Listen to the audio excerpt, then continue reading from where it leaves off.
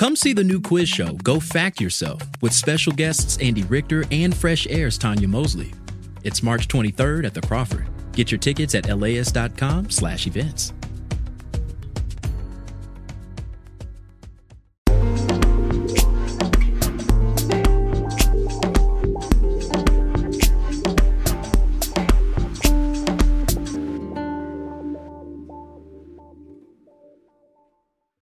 Hi there, Hollywood The Sequel listeners. It's John Horn here. I am popping in to say hello and also to let you know I have been busy with another LAist Studios podcast. This one is called Retake. Every week, I talk to the industry's biggest names and change makers. I try to challenge conventional show business wisdom, and I also keep tabs on the forces that maintain the status quo. I'll also help you navigate the countless hours of entertainment that's now available by highlighting things that I think deserve your attention. And if you like what you hear, subscribe and review. We'll drop a link to the show in the episode notes. So here is Retake. If you could grant me one wish, it would be that I could have my mother back. And what we all know, and anyone listening who's lost somebody who's essential to them knows, is that we don't get that option. They're gone forever. And so the only option we have is to make something beautiful of that absence. Hi, everybody. This is Retake. I'm John Horn. Today on the show, we have author Cheryl Strayed. She joins us in the studio along with showrunner Liz Tigelaar. They are discussing their new Hulu show called Tiny Beautiful Things. It is based on Dear Sugar, which is Strayed's advice column. And let me tell you, there was not a dry eye in the studio. I'm a big crier, and you'll hear me do it. Then the industry is facing a looming Writers Guild strike. TV and film work already is slowing down. We talk to an electrician about the drastic decisions that he might be forced to make if the lights go out on production for a couple of months or maybe even the rest of the year. But first, you might know the author, Cheryl Strayed. She wrote a best-selling book called Wild about her adventures hiking the Pacific Crest Trail alone. Before that, she authored an online advice column that was called Dear Sugar. That was turned into a book as well, and now that book has become a TV series. It's called Tiny Beautiful Things, and it is on Hulu. Strayed and the showrunner for Tiny Beautiful Things, Liz Tigelaar, came into the studio to talk about their series. The show stars Kathryn Hahn, and it braids real moments from Strayed's life with fiction as we follow Claire, a floundering writer who becomes a revered advice columnist while her own life is falling apart. One afternoon in your 20s, you've gotten yourself ridiculously tangled up with heroin. You'll be riding the bus and thinking what a worthless piece of shit you are. A little girl will get on the bus with her mother, holding the strings of 2 purple balloons. She will offer you one of the balloons, but you won't take it, because you believe you no longer have a right to such tiny, beautiful things.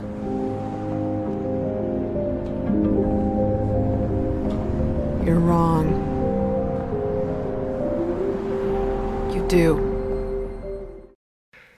It's a beautiful, beautiful part of the show. Cheryl, was that close to verbatim of something you wrote? Yeah, that's close to verbatim of a part of the title column of Tiny Beautiful Things, Tiny Beautiful Things. I wrote it. I had a fever, and I was coming down with a terrible flu. I was in a hotel in Washington, D.C. at a writers' conference, and the Dear Sugar column was due the next day. It was going to go on the site at noon. And I literally wrote it overnight in an actual feverish state. That column just came out of me. And it's so crazy for me to sit here in this studio and hear it now with you. And of course, to watch it on the show in the words of Kathryn Hahn. Liz, I want to ask you about integrating that column. And it's really a piece of the math of the show about how this show works. So where did you start? How did you settle on this idea?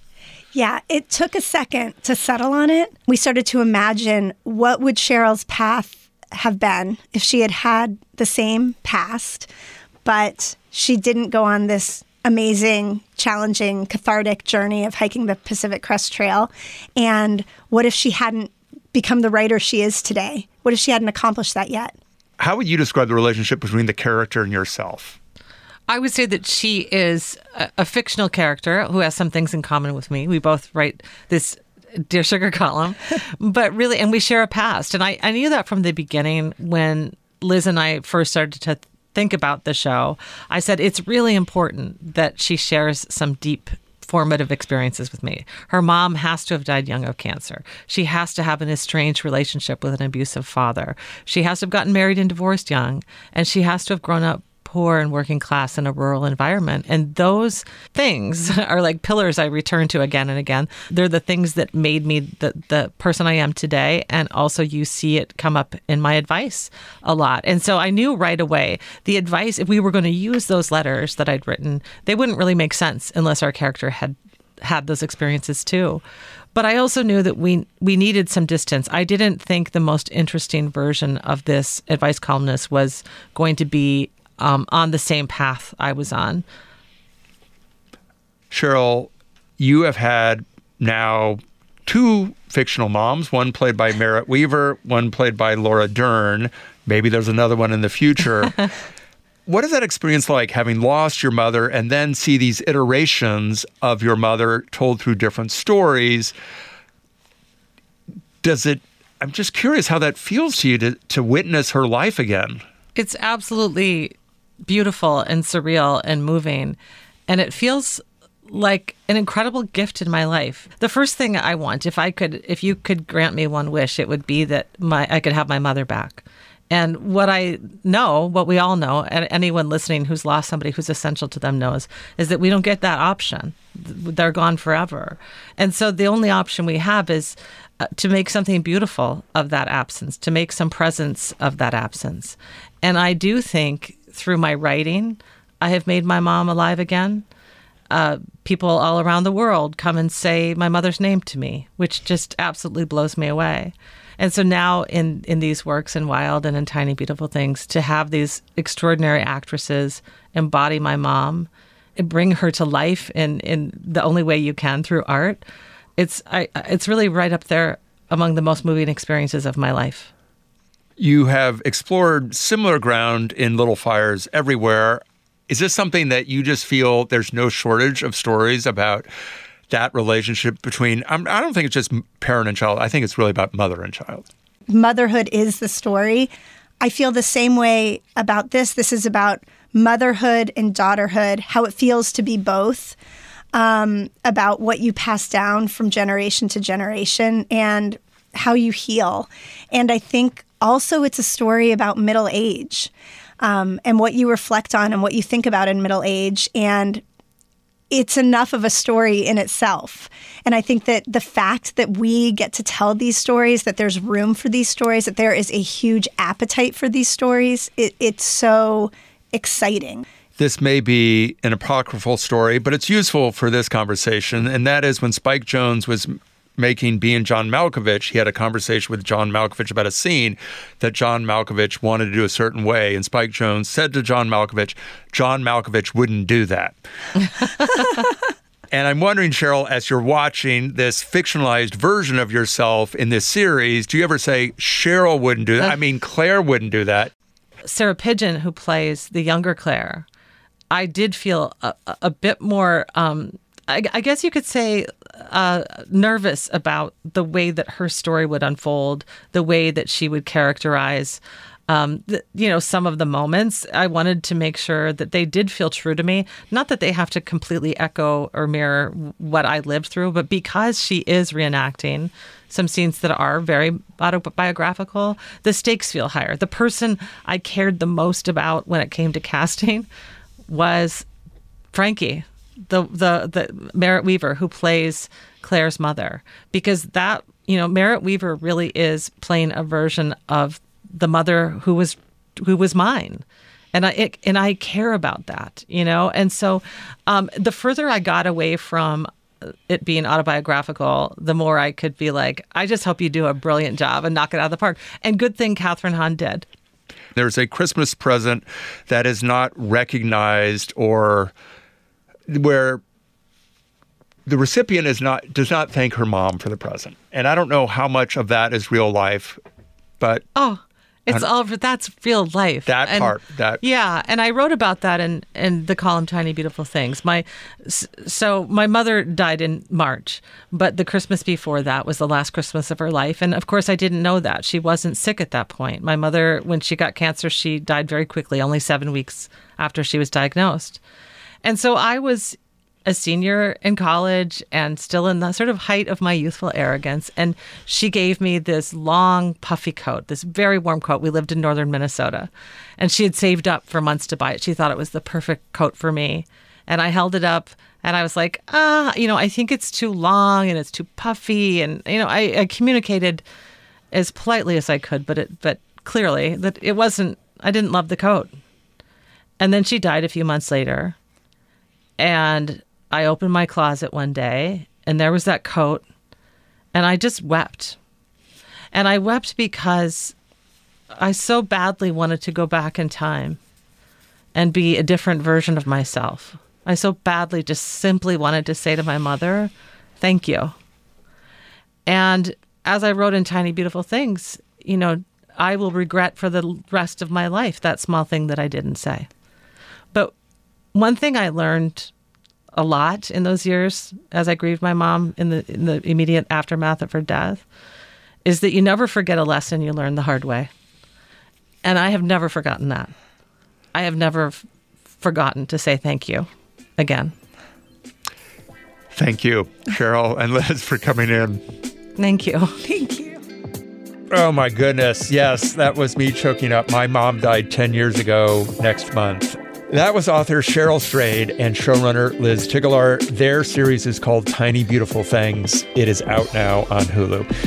When we come back, and when I gather myself together, the latest on the Writers Guild contract negotiations in my regular segment with LAist host Suzanne Watley.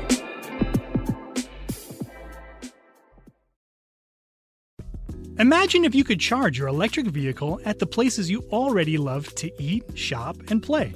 Whether you're at the movies, on your weekly grocery trip, or running errands at your local mall, Volta EV charging stations are built around your day-to-day and located in your community and nationwide. All you have to do is check in, plug in, and go about your day. It's EV charging made convenient. Download the Volta app to find your new favorite place to charge.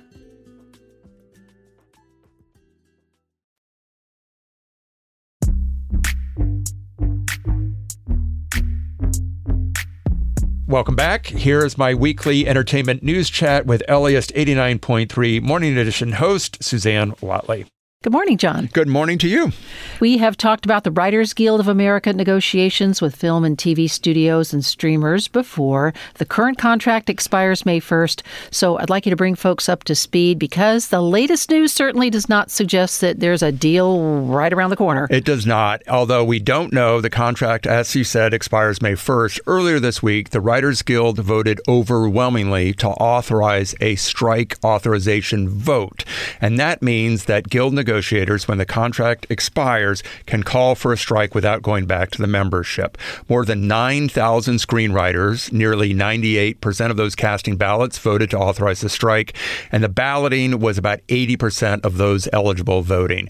So it does mean the Writers Guild, should they choose, could go out as soon as May 1st if they don't have a deal. Well, if the Writers Guild of America, the WGA, does indeed go out on strike, what do you think the impact would be? Well, it really depends on a couple of things. A lot of production companies and studios have stockpiled scripts. So they either have stuff that hasn't been filmed or they've already filmed episodes that have yet to be released. And movies work on a much different timetable. So audiences might not notice a difference for, several months, maybe not even until the fall, unless the Screen Actors Guild and the Directors Guild of America members refuse to cross the WGA picket lines, and that would mean that there would be an immediate halt to all production. But I think there's a big question of whether or not that's going to happen. The Directors Guild sent an email to its members yesterday that I was able to see a copy of, and the DGA basically said to its Directors Guild members, if the Writers Guild goes on strike, you have to cross the picket lines or you're in violation of your contract with the producer. So they're basically saying don't honor the pickets and go back to work. Interesting. So what does the Writers Guild have to say about this Directors Guild email to its members? They said, so much for union solidarity. Yeah. I talked to a member yesterday, and he said, Teamsters don't cross picket lines ever. It's such a basic rule of union organizing, but it doesn't exist in Hollywood. And what have the producers said? Well, the Alliance of Motion Picture and TV Producers dismissed the strike authorization vote even before the results were announced. They said in a statement that, quote, its inevitable ratification should come as no surprise to anyone. The issue with the AMPTP is that their members have conflicting agendas. What Amazon might want isn't necessarily what Sony might want. What is important to Apple may be irrelevant to Disney.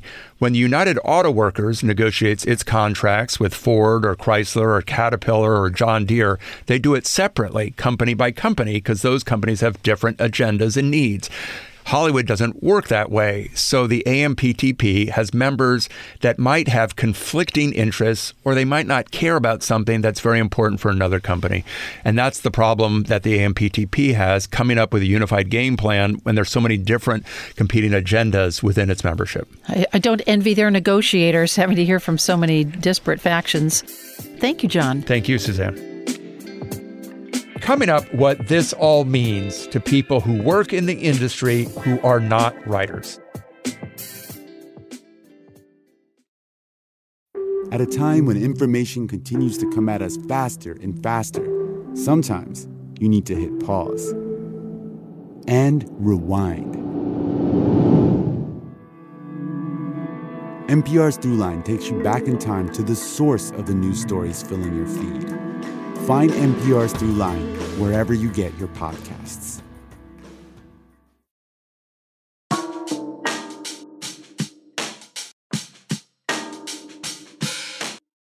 As you just heard, a Writers Guild strike could happen as early as May 1st, and that's less than 2 weeks away. If it does happen, it will affect not only writers, but also all those people involved in production. From hair and makeup to people who work craft services, putting out bagels and red vines, to costumers, pretty much everybody on a set. I talked to one of those people who is typically on a set, electrician Mario Colimun. I asked him what it will mean for him and his family if a strike goes forward, and then what will happen if it continues for months. How long have you worked in the business?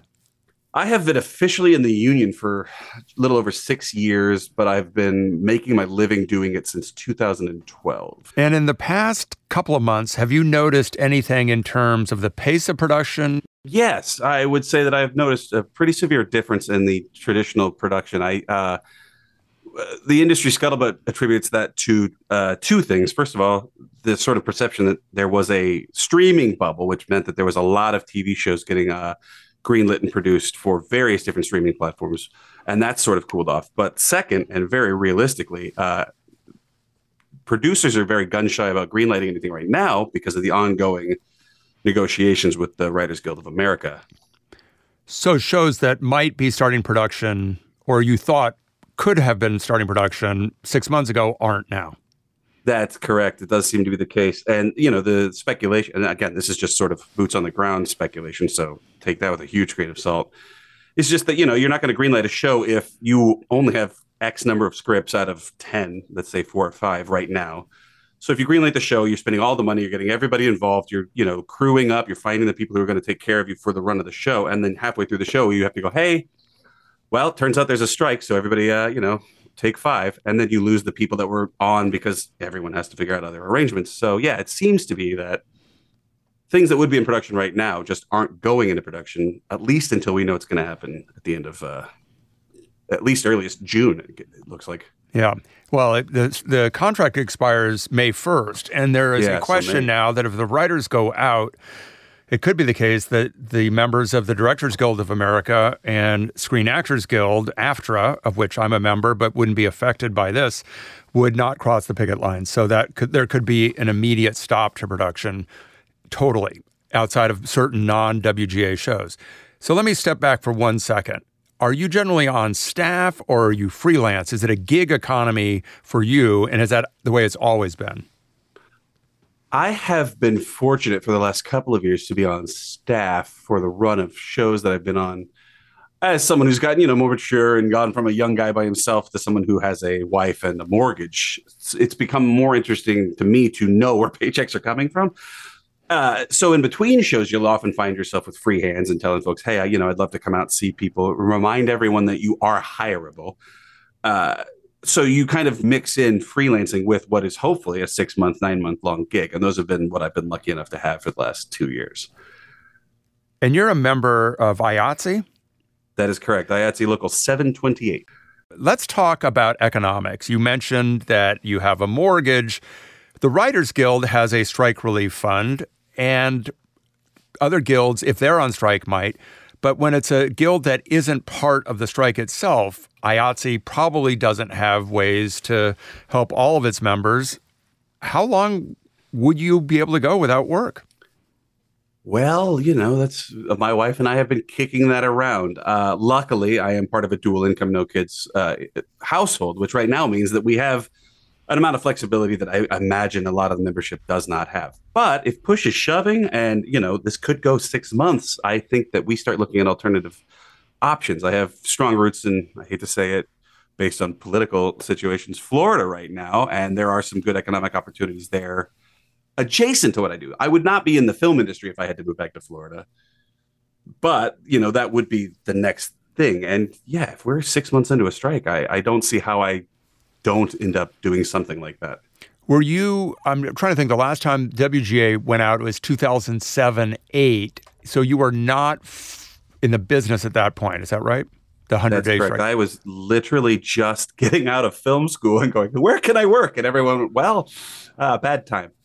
But the answer to that question was immediately reality TV. So in certain guilds, health insurance is triggered by number of hours worked or money made. Is it true for IATSE that if you don't hit a certain minimum, you don't get health insurance? And for some people, including maybe yourself, might that be an issue if there is a strike, you don't get the hours to qualify for health insurance? Yeah, that's absolutely correct. We have a quarterly bank that we're required to fill, and then there is some amount of overage that, in the case of extreme emergency, you can utilize. But again, in 6 months, that bank is going to be depleted, and I'm just going to be going, oh boy, I hope I don't get sick, which, not ideal. What are your colleagues talking about when you are with friends talking about the possibilities for a work stoppage and maybe a complete shutdown if other guilds won't cross? What is the mood among your peers right now? Well, whatever the humor is the day you wake up to go to the gallows, but not on the platform yet. So, yeah, it's a lot of people going, ha, ha, ha. Boy, this is going to get rough. I've said multiple times we're going to have a weird year, and that's been pretty much the sentiment. The film industry, in my experience, luckily, has been very good at looking out for one another. So those who are fortunate enough to be on shows that are ongoing right now have done a really good job of reaching out to people and saying, hey, I haven't seen you in a little while. How's your work situation? Which means that someone like myself who does happen to be between jobs right now, I'm getting a little less work than I might, but people are looking out for me, and that's been a real godsend. So that offsets the amount of it's hard to not to, kind of doom spiral when you're talking to people that are all in the same boat with you, but that's how we've been coping, is just saying it may get really rough, but at least we know we're looking out for one another.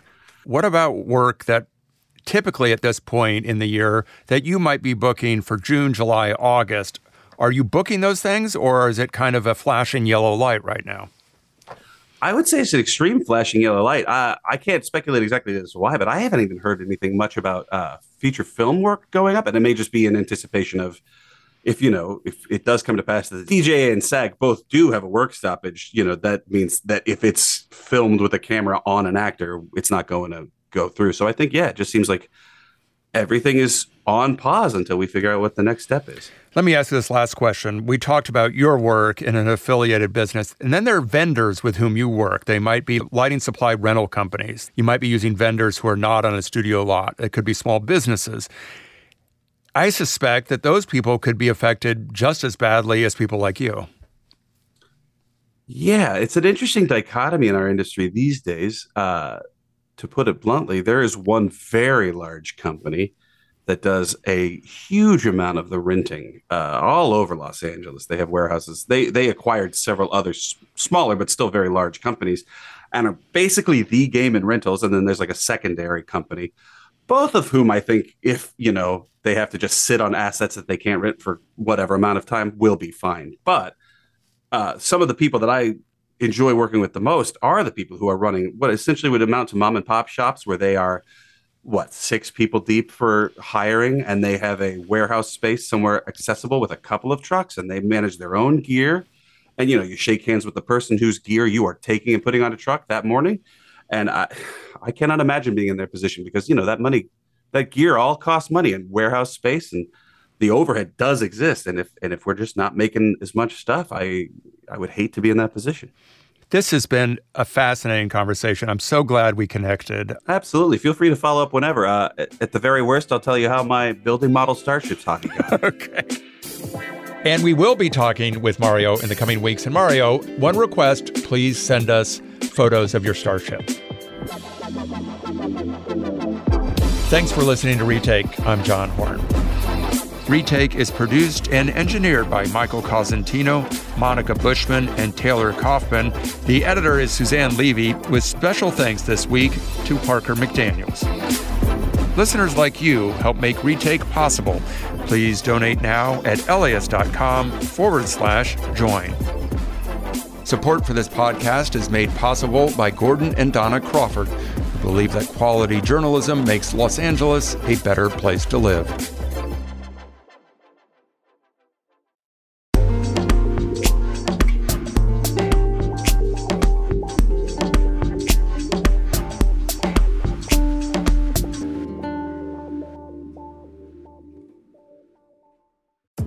Hey, it's Brian, the host of How to LA, a podcast that is a love letter to Los Angeles. Independent movie theaters are having a glow-up moment. Vidiots and Eagle Rock, amazing. We have our friends at the American Cinematheque. The Vista just reopened. In our new series, Revival House, we'll take you inside these spots and share their history, because movie history is LA history. Listen to Revival House on How to LA wherever you listen to podcasts.